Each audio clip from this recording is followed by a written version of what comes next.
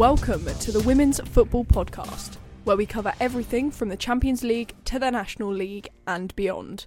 It's a bit of a shorter one this week as we're gearing up to the start of the season, but make sure to keep listening to hear about everything that has gone on in the Championship and the National League. It's worth a listen as it was goals galore this weekend. On Saturday, Birmingham stunned Sunderland at the Stadium of Light with a 4-0 victory, 3 coming in the second half.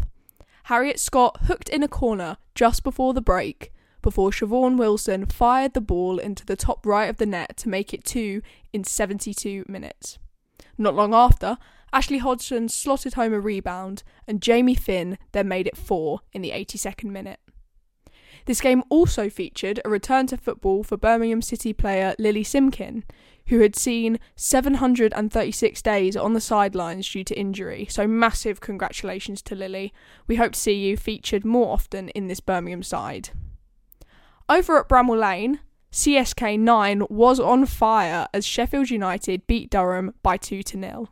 Friend of the pod, Sweetman Kirk, scored a beautiful solo goal in the 52nd minute, worked down from the left. And in the 72nd minute, she produced a textbook copy of Toon's beautiful chip in the Euros final, an incredibly skillful goal that put the Blades 2-0 up and sealed the game. If you want to go back and listen to her pod with Anita Asante, they reacted to the incredible 8-0 England win over Norway during the Euros. Make sure to listen to the Birmingham Hangout. Down south, relegation survivors Coventry United are yet to register a point as they're beaten away 3-0 by Crystal Palace. Molly Sharp scored just before the break, before Anna Blanche added a second in the 61st minute, before new signing Else Hughes sealed the deal in the 91st minute. Crystal Palace have recruited well this season, so it's only a matter of time to see if they can challenge for that promotion place. 2 goals in the first half was all that Bristol needed to defeat Blackburn on Sunday. Shania Hales opened up her goal-scoring account for the season as she capitalised from a corner in the 14th minute. Emily Syme made it 2 half an hour later. She slotted the ball past the keeper from inside the area after a flurry of shots from the Bristol attackers. It's now 2 wins in 2 for the Robins. It was a share of the spoils at the dripping pan as Southampton managed to come back from a 2-goal deficit in the second half to clinch a point at home to Lewis. Goals from Hazard and Hack in the first half put the home side ahead, but the visitors responded after the break as Ella Morris made it 2-1. And then Northern Irish international Laura Rafferty swirled the ball over the keeper and into the back of the net to make it 2-2. Also, the Dripping Pan is a dog-friendly stadium, so if you head down with your furry friend, make sure to take a photo and tag us at TWFP1 on Twitter. We'll make sure to give it a like, and I, for one, will very much appreciate it. The weekend concluded with a 7-goal thriller at Charlton as they battled it out with the London City Lionesses.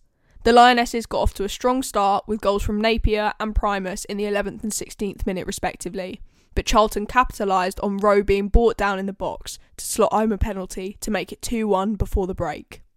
Charlton were the first to strike after half-time, Follis drawing things level, but this didn't last long as Amy Rogers and Lily Agg put 2 away for the Lionesses. Corrine Henson clawed one back for Charlton in stoppage time, but it was too little too late as the game ended 4-3 to the London City Lionesses.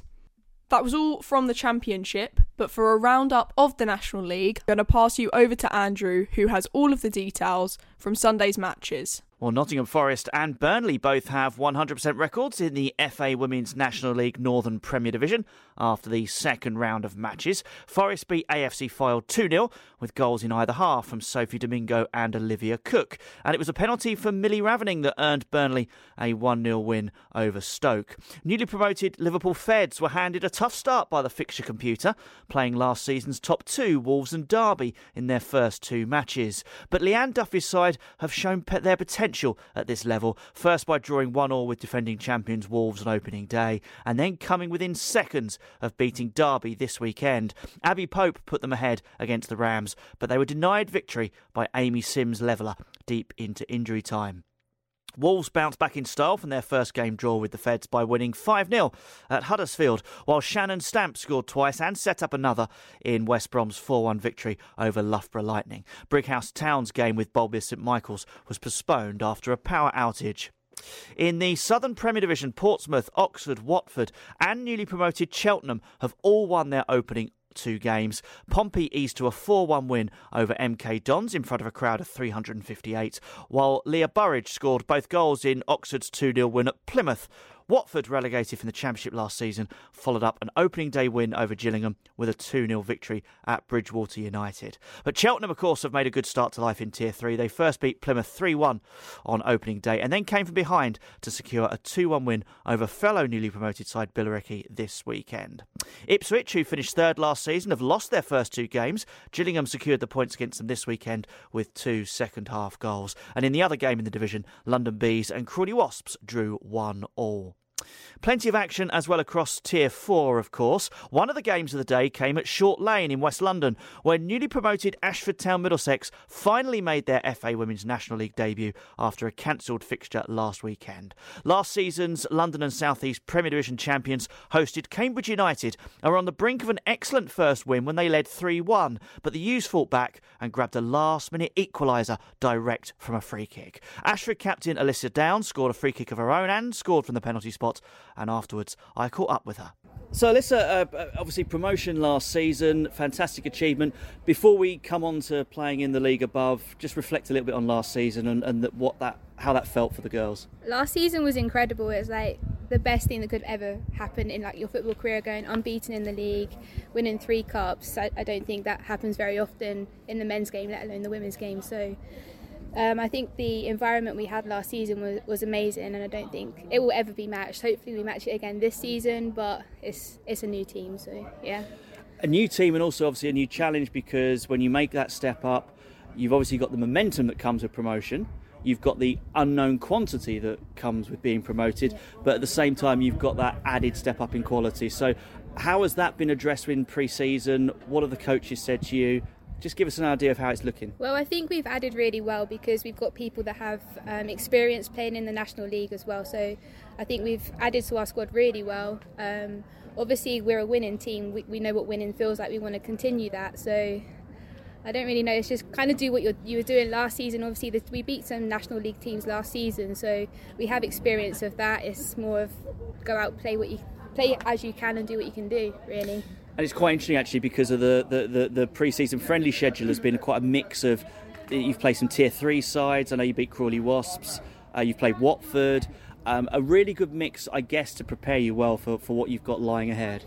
Yeah, obviously we could have gone and played teams in the lower tier and got our confidence up that way, but I don't think our team is short of confidence. I think it's more about challenging us and see what we can do against the higher opposition and what we can do without the ball, because we know with the ball we're really good going forward, etc. So it's more of a defensive element, and to see how we can do with that. What's exciting you most and the team most about playing in the National League? I think it's because Ashford have never been here before. It's just to see, there's girls that have been here since the bottom step, so to see how far we can go with that group will be incredible if we can go up another level, but obviously we never know.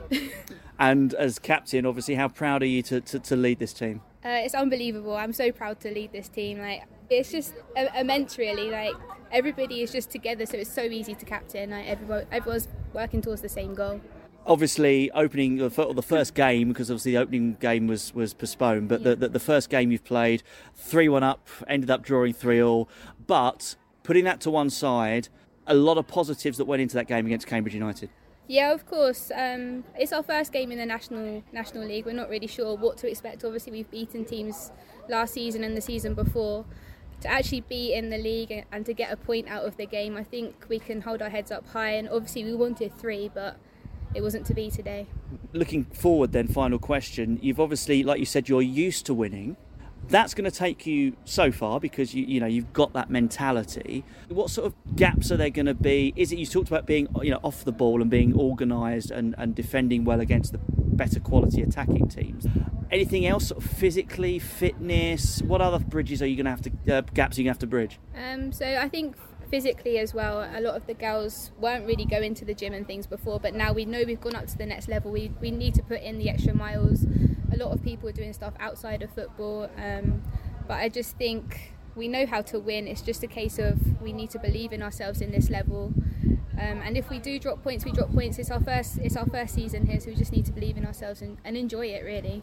Thank you for that, Andrew. Now that's all we have time for here on the Women's Football Podcast. Make sure to follow us on Twitter at TWFP1 and at the Women's Football Podcast on Instagram to keep up to date with all of the pods that are being released. I've been Chess Warren, and I hope you have a really good week.